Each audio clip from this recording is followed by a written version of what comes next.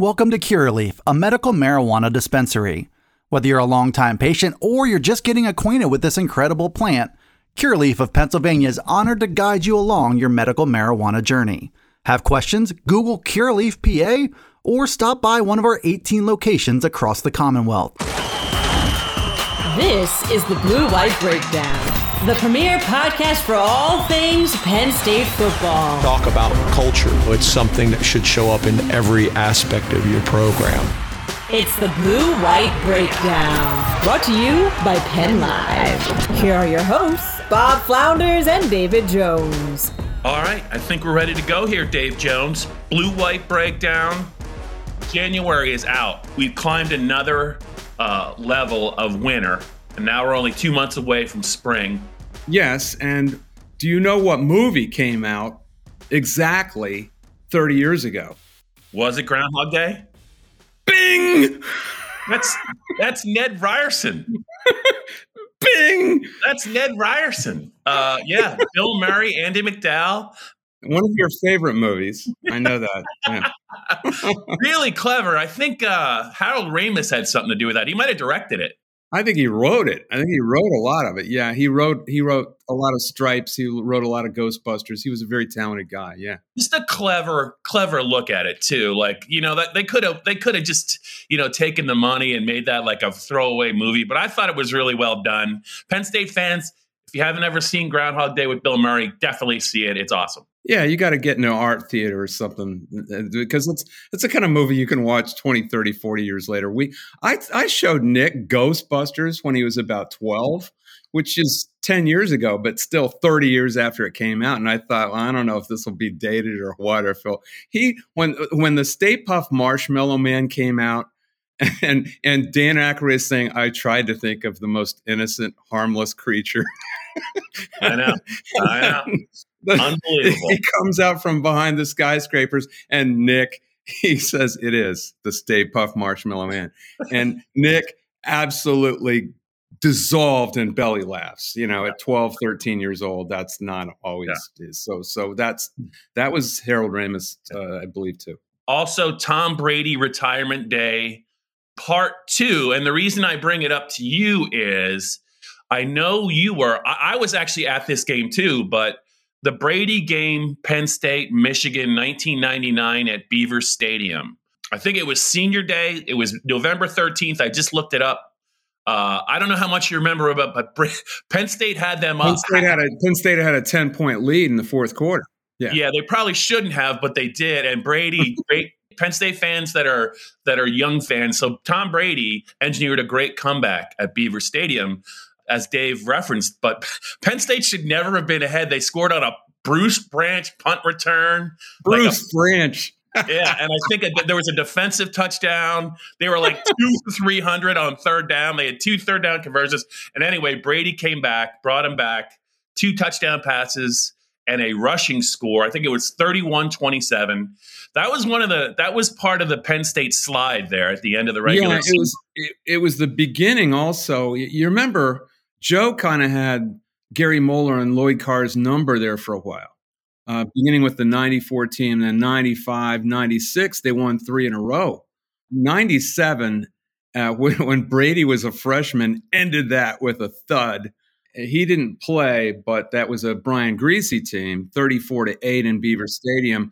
And then every year after that, for years and years, Lloyd Carr owned Joe Paterno, starting with Brady's tenure pretty much, and Drew Henson. That was a whole other melodrama that I got to hear about behind the scenes, because my brother-in-law was lobbying for Brady to start over Drew Henson, which I thought was preposterous. I thought Drew Henson was like a surefire NFL. Yeah, I remember. He was supposed to be the prototype. I remember. Yeah, man.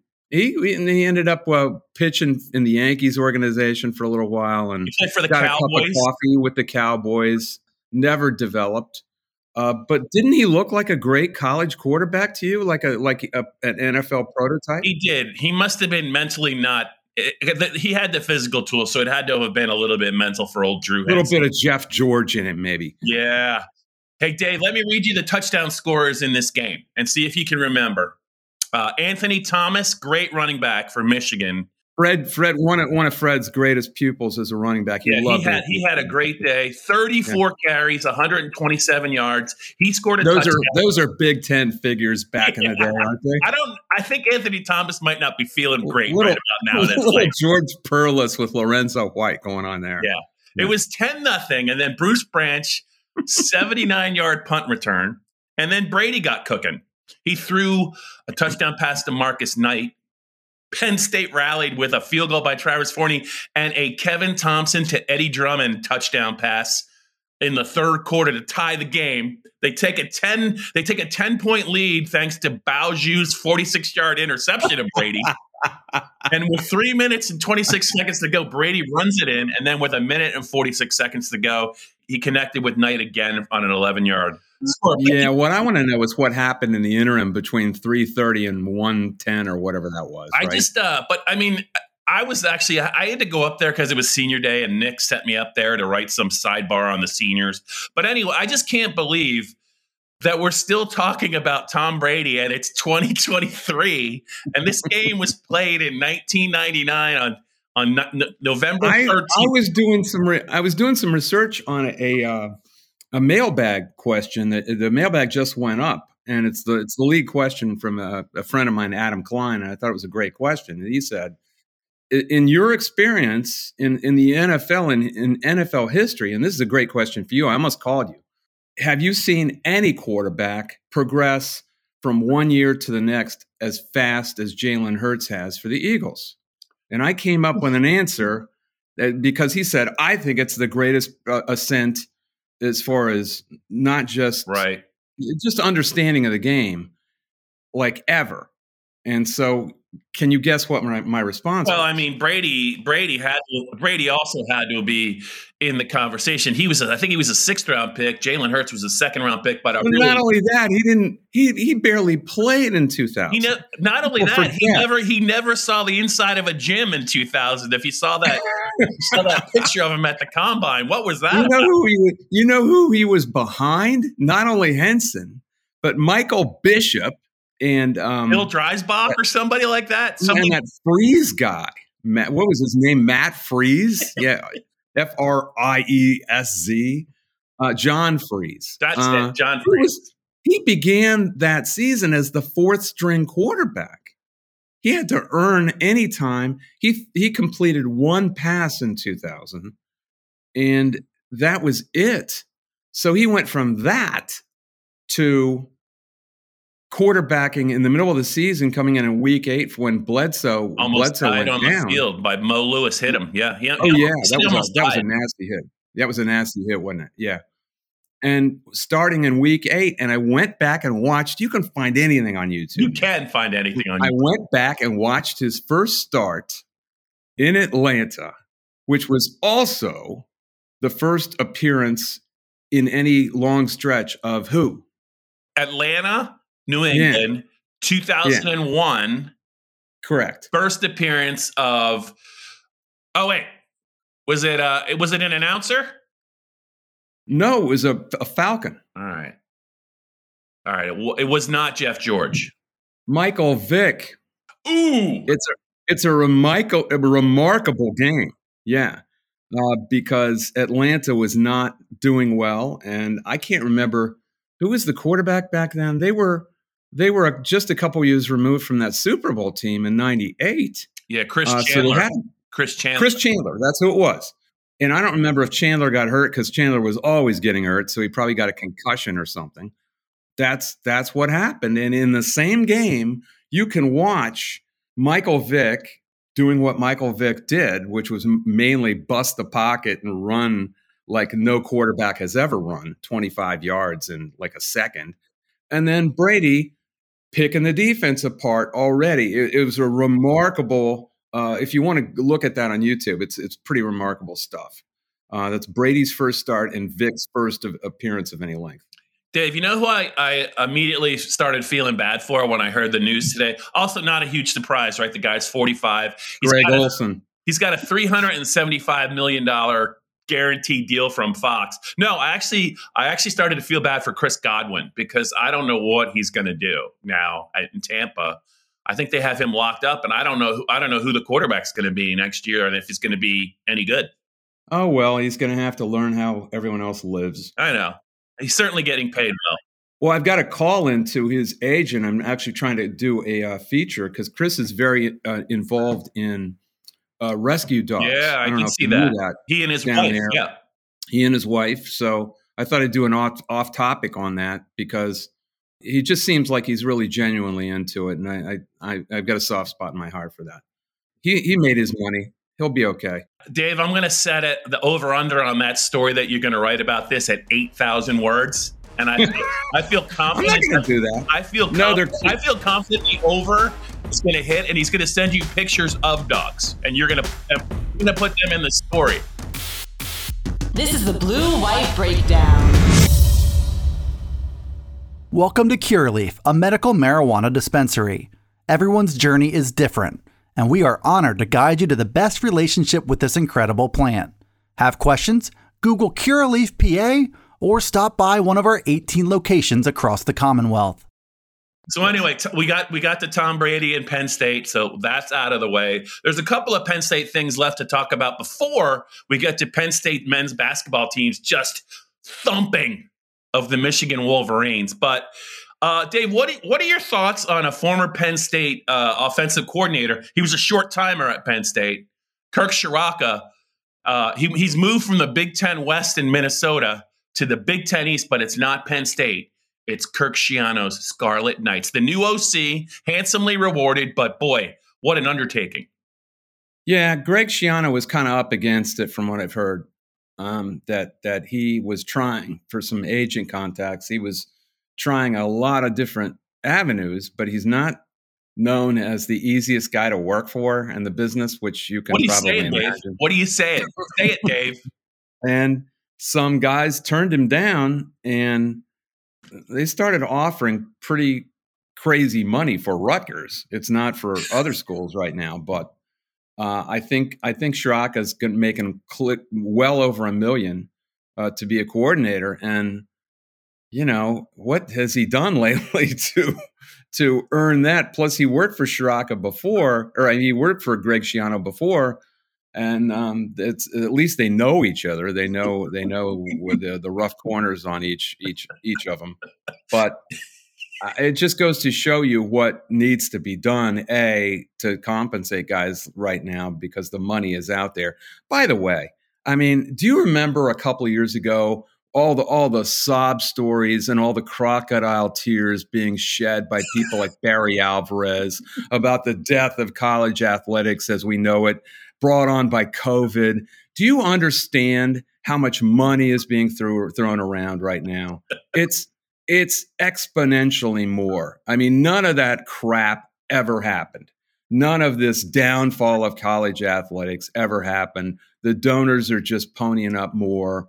The TV contracts are worth more. It's ridiculous. So Kirk Ciarrocca cashed in at the right time. I mean, he found a situation. I'm sure you've seen baseball contracts where you see a middle infielder who's like, yeah, okay, he's okay, and he signs for, $16 million a year. That's the kind of stuff going on right now, and it's going on with college assistants too. Yeah, you didn't just call Kirk Ciarrocca middling, did that's not what I was taking away from that, did you? Well, he is right now. Wouldn't you say that? I was just checking. You know what? Ever since 2019, it's been a little bit of a rough ride for Kirk. Nice guy. They had that one great year. I know he did some good things with Fleck at Western Michigan, but the thing about Ciarrocca is he's going to have to broaden his level of expertise beyond just the RPO, which was his specialty. But it takes a lot of ingredients. We've talked about this. It takes a lot to put that on the table, and you have to have a lot of great aspects. You've got to have good running backs and really good wideouts who are able to. It's all about pushing and pulling the safeties, and you have to have all the ingredients. Plus, you have to have a really quick thinking quarterback who can make a lot of plays, not necessarily on balance and moving his feet. And for a long time, Tanner Morgan was that guy. But look at the receivers he had in 2019. It was an incredible bounty for someplace like Minnesota. And two of those guys, I mean, Johnson was talking about Godwin. Johnson was playing for the Buccaneers with Brady for a while. Tyler Johnson. Was Rashad Bateman still in the league with who? The Vikings? Where's he? Bateman's still on the Ravens roster, first round pick, and one of those receivers is still with the Gophers. I think he's coming back for a sixth year. He was hurt this year, I think. Chris Otton-Bell. Those were the three in 2019, and they were a fabulous triumvirate of receivers. They all caught a touchdown pass in that 31-26 game. What I'm saying is, for that 1 year, he had all the ingredients that you need. The RPO is a very specific, involved offense, and it's not easy to run, where you have to have all the ingredients together in synchronicity. And they didn't clearly here in 2020, and I don't think they did in Minnesota or 2021, and they didn't in Minnesota last year. I mean, he hasn't been able to regain that. So a guy like that getting paid like this is pretty remarkable. I mean, he's got to live in Jersey too. He's got to live in Piscataway. So I like Central Jersey. There's a lot of great stuff in Central Jersey. Well, he's got to call games at that stadium. Let me change my mind. It's the stadium. I'm not really crazy. That place is rough. That's a rough go. How would you characterize that stadium, Bob? Was it plastic? It just reminds. I mean, it's. I don't know. It's kind of like an add-on modular stadium, right? It tracks home. It's hard to see a path forward for Rutgers right now, but prefab. Stranger things. It's almost like there's parts of Vet Stadium that have come back to life in New Jersey. Maybe they did that. Maybe they repurposed the seats. Minus the seams in the field that cost Wendell Davis both patella tendons. Anyway, let's move along. Hey, so I have been doing this list before we get to men's basketball here on the Blue White Breakdown. I've been doing a list of potential breakout players for Penn State football. I'm just run the list by you so far. I want you to just pick out one guy that you would agree you're excited to see play in the fall. Here we go. I got 7 names for you. I'll go slow. Caden Saunders, Cam Miller, cornerback, Zane Durant, big defensive tackle, Jalen Reed, the safety, Harrison Wallace, the wideout, Zakee Wheatley, another safety, and Kobe King, the linebacker, the brother of Kalen King. Out of those guys, Dave, does anyone get your attention? I will pick Zakee Wheatley because he has made plays and he's gotten action when he's gotten opportunities. You'd see him around the ball. You'd see him tracking the ball and getting there.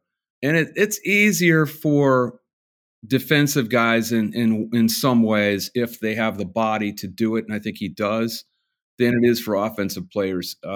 Harrison Wallace is kind of an interesting case. He was a fairly well-regarded recruit, and he's had his chances. He had a drop in the Rose Bowl, didn't he? Or am I misremembering? Yeah, he is athletic as all get out. But yeah, he just hasn't, much like Keandre, like there are guys that just need to, consistency is the name of the game. That's what they need to see from you to keep running you out there. It's one of the reasons they went into the portal to get those two guys, McClain and Dante Cephas of Kent State. But they certainly have a much deeper wideout room. I think if one of those transfer portal guys fires, I think Penn State's going to be fine at wideout in 2023. Well, I would still pick Wheatley and King because they got experience.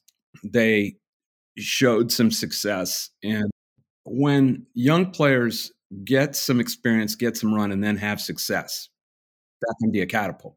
He was also, Dave, he forced a fumble at Purdue. He had a couple of interceptions during the regular season, and he didn't really play that many snaps. And he was also in on that tackle where the Utah quarterback got knocked out of the game. Yeah, I don't know if that caused the injury, but he delivered a shot to that Utah quarterback. That impressed me. He was in the middle of it because I was at home. I was not at the Rose Bowl, and I rewound it. He's in the middle of that trio that hit Cam Rising, and he's the guy that made the impact. When I see that from a kid, that shows me something. That shows me a football player. So he that's another reason I picked him.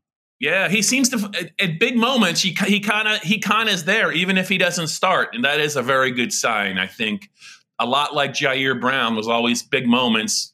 Zakee Wheatley is a guy that's a little bit bigger than Jair, younger, but let's just see what he can do if he starts. I think he could be a really good player, especially on Manny Diaz's kind of defense. But Dave, you were not that impressed, I think, one of the last times we talked about that Penn State effort at Rutgers in men's basketball. But I did turn my eye to the TV over the weekend. I think it was, when they played Michigan, and it was never a game, right? How was that surprising to you, or did you think that response was coming? I'll tell you who was not really surprised were some Michigan people I know. They are really down about, I told people when I tried to tell some people when John Beilein left that he was going to have a very big pair of shoes to fill. And everyone, who's the ESPN who, I can't think of his name, who's talking about how they needed to get Juwan Howard back and recapture that attitude. And what he meant was the attitude of the Fab Five. Are you kidding me? And the Fab Five never won anything. They never won anything. And so here's your attitude of the Fab Five. We saw this chaos on the sideline with Wisconsin last year. Now we're seeing a team falling apart now under Juwan Howard. And really, you question whether they're committed. That's a fairly talented team, and they're going nowhere with a real building block in the middle and Hunter Dickinson and a lot of pretty good athletes around him. They got shredded. They got taken apart because I compare Penn State. Penn State they're a fairly one-dimensional offense. If they hit threes, they're going to kill you. And if they're not allowed to, like Rutgers didn't allow them, Rutgers was committed to defense, and they always are under Steve Pikiell. And they have long, athletic defenders who got in Penn State's face on the perimeter, and they just didn't allow it. They were not going to allow Penn State to play its game. It was like Bill Belichick taking away what you love to do, see if you can do something else. And they scored 45 points. Michigan, in stark contrast, they have the athletes to do the same thing to Penn State, but they were a step late all day. And Penn State is like a 30 home run, 100 RBI guy in the major leagues. It hits 230. Who can hit 270, but he makes all his stats against number 3 and number 4 starters. All right. And then you get them in the playoffs and they can't hit the number 1 guys. They're just, if it's that hard, like it was against Rutgers, but against the ham and eggers, man, and that's what Michigan's defense was. Oof. It was just not kind of negligent, not really attentive, and a step slow. And Penn State runs his stuff so well under Micah Shrewsbury. If you give them that, they're going to take you apart. And they did. For Penn State to get in the tournament, what do you see for them? What do they need to do? How do they need to finish? Is there somebody on the schedule they need to beat? How do you look at them getting into the tournament? They're 14-7, 5-5 right now. I think they need to go 5-5 from here out. And the problem is they have 6 road games, 4 home games. It's not going to be easy. But they'll probably be favored in 6 of those games, actually. I think they need to go 5-5 minimum to get on the table with the NCAA. And then, gun to my head, if they win one in Chicago, where the NCAA tournament, or where the Big Ten tournament is, that would be 20-13, 11-11 overall in Big Ten play. I think that gets them in Dayton. All things being equal. You love Dayton. UD Arena. I covered high school championship games there, high school tournament games there. That is the side of the first 4, in case you didn't know. And yeah. I think if they somehow go 6-4, they're in. That's what they need. But they need road wins. Their only significant road win their only road win, I believe, is against Illinois, which is a hell of a road win. Right now, Illinois is peaking. Yeah. Illinois 7-4 and 3rd place, I believe.